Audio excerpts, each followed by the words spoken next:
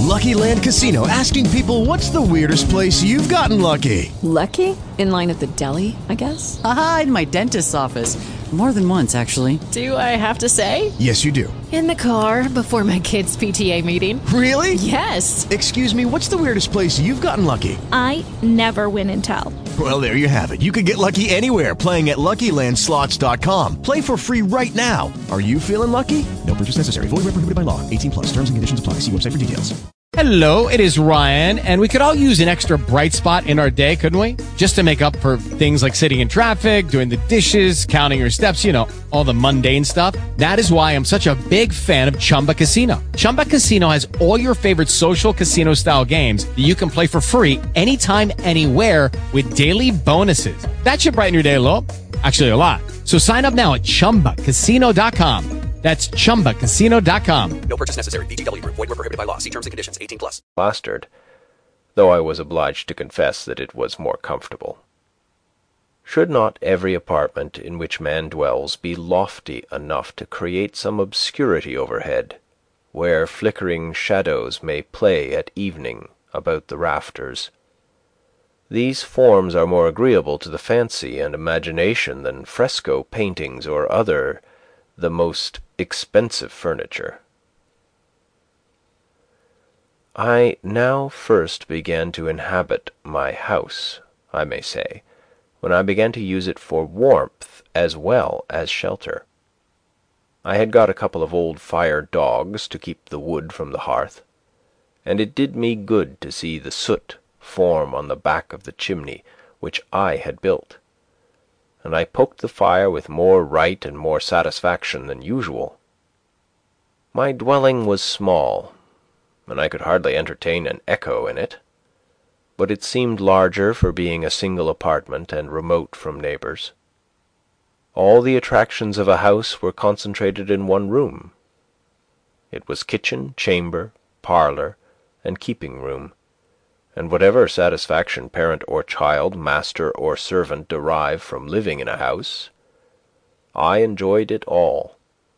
Cato says, the master of a family, patrem familias, must have in his rustic villa celem olierium venerium dolia multa uti lubiat caritatem expectere e re e virtuti e gloriae erit.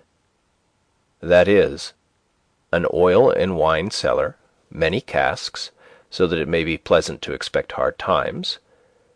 It will be for his advantage and virtue and glory. I had in my cellar a firkin of potatoes, about 2 quarts of peas, with a weevil in them, and on my shelf a little rice, a jug of molasses, and of rye and Indian meal, a peck each.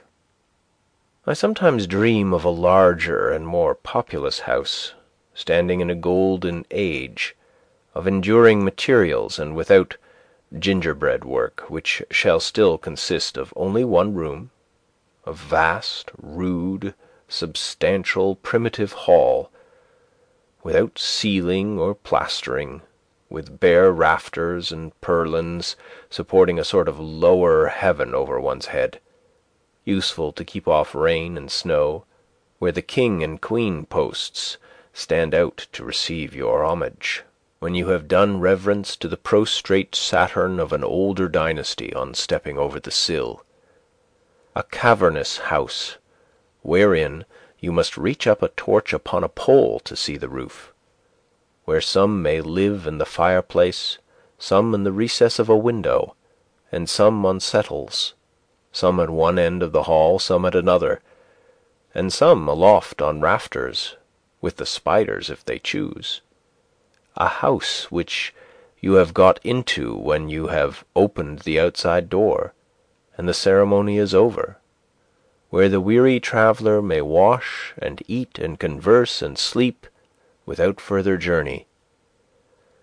Such a shelter as you would be glad to reach in a tempestuous night, containing all the essentials of a house and nothing for housekeeping, where you can see all the treasures of the house at one view, and everything hangs upon its peg that a man should use, at once kitchen, pantry, parlour, chamber, store, house, and garret, where you can see so necessary a thing as a barrel or a ladder, so convenient a thing as a cupboard, and hear the pot boil, and pay your respects to the fire that cooks your dinner, and the oven that bakes your bread, and the necessary furniture and utensils are the chief ornaments, where the washing is not put out, nor the fire, nor the mistress, and perhaps you are sometimes requested to move from off the trap-door when the cook would descend into the cellar, and so learn whether the ground is solid or hollow beneath you without stamping.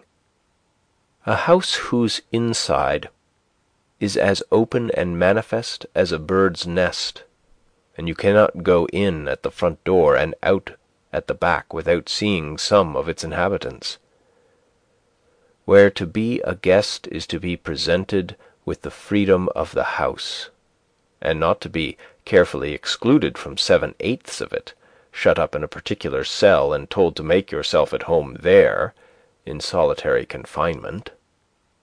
Nowadays the host does not admit you to his hearth, but has got the mason to build one for yourself somewhere in his alley, and hospitality is the art of keeping you at the greatest distance. There is as much secrecy about the cooking as if he had a design to poison you. I am aware that I have been on many a man's premises, and might have been legally ordered off, but I am not aware that I have been in many men's houses.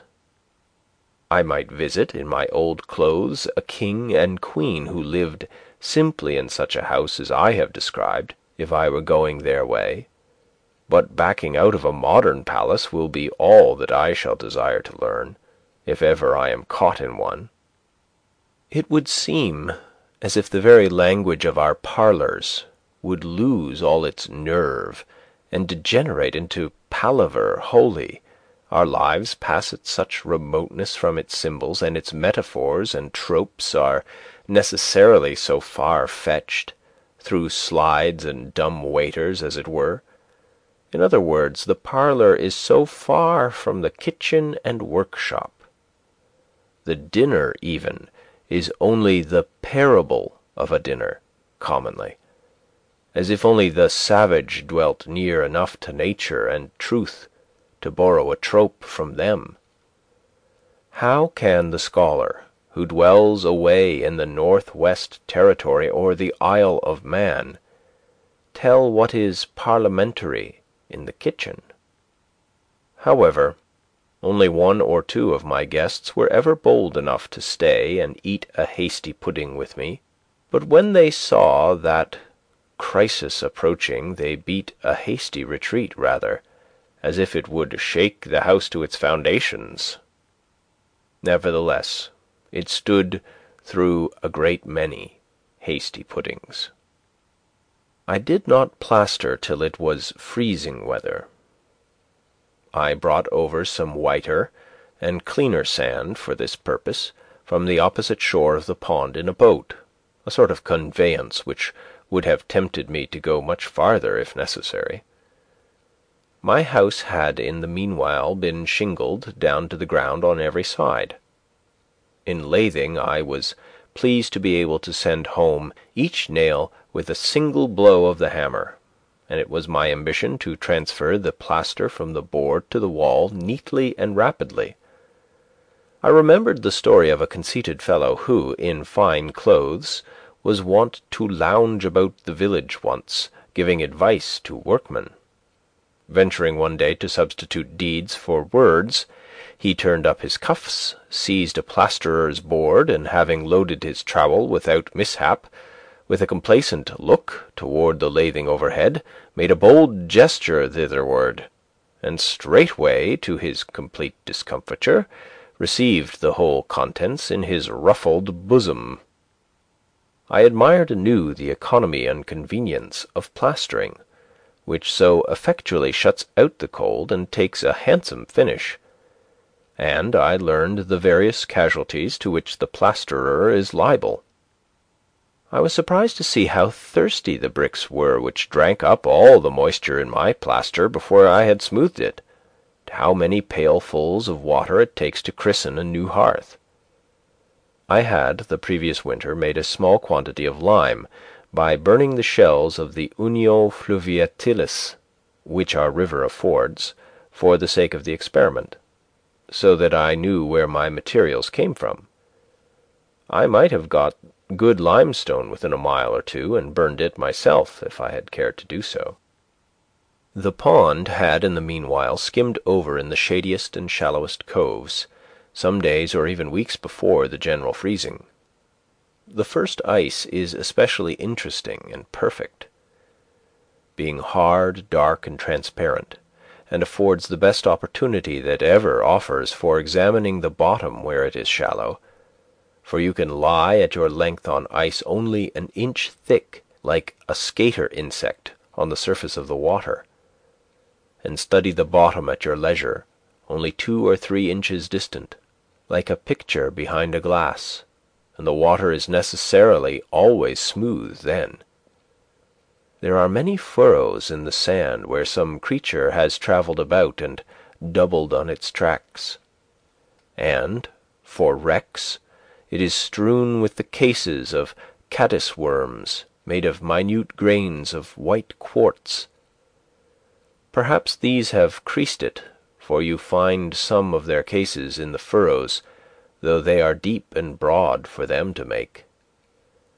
But the ice itself is the object of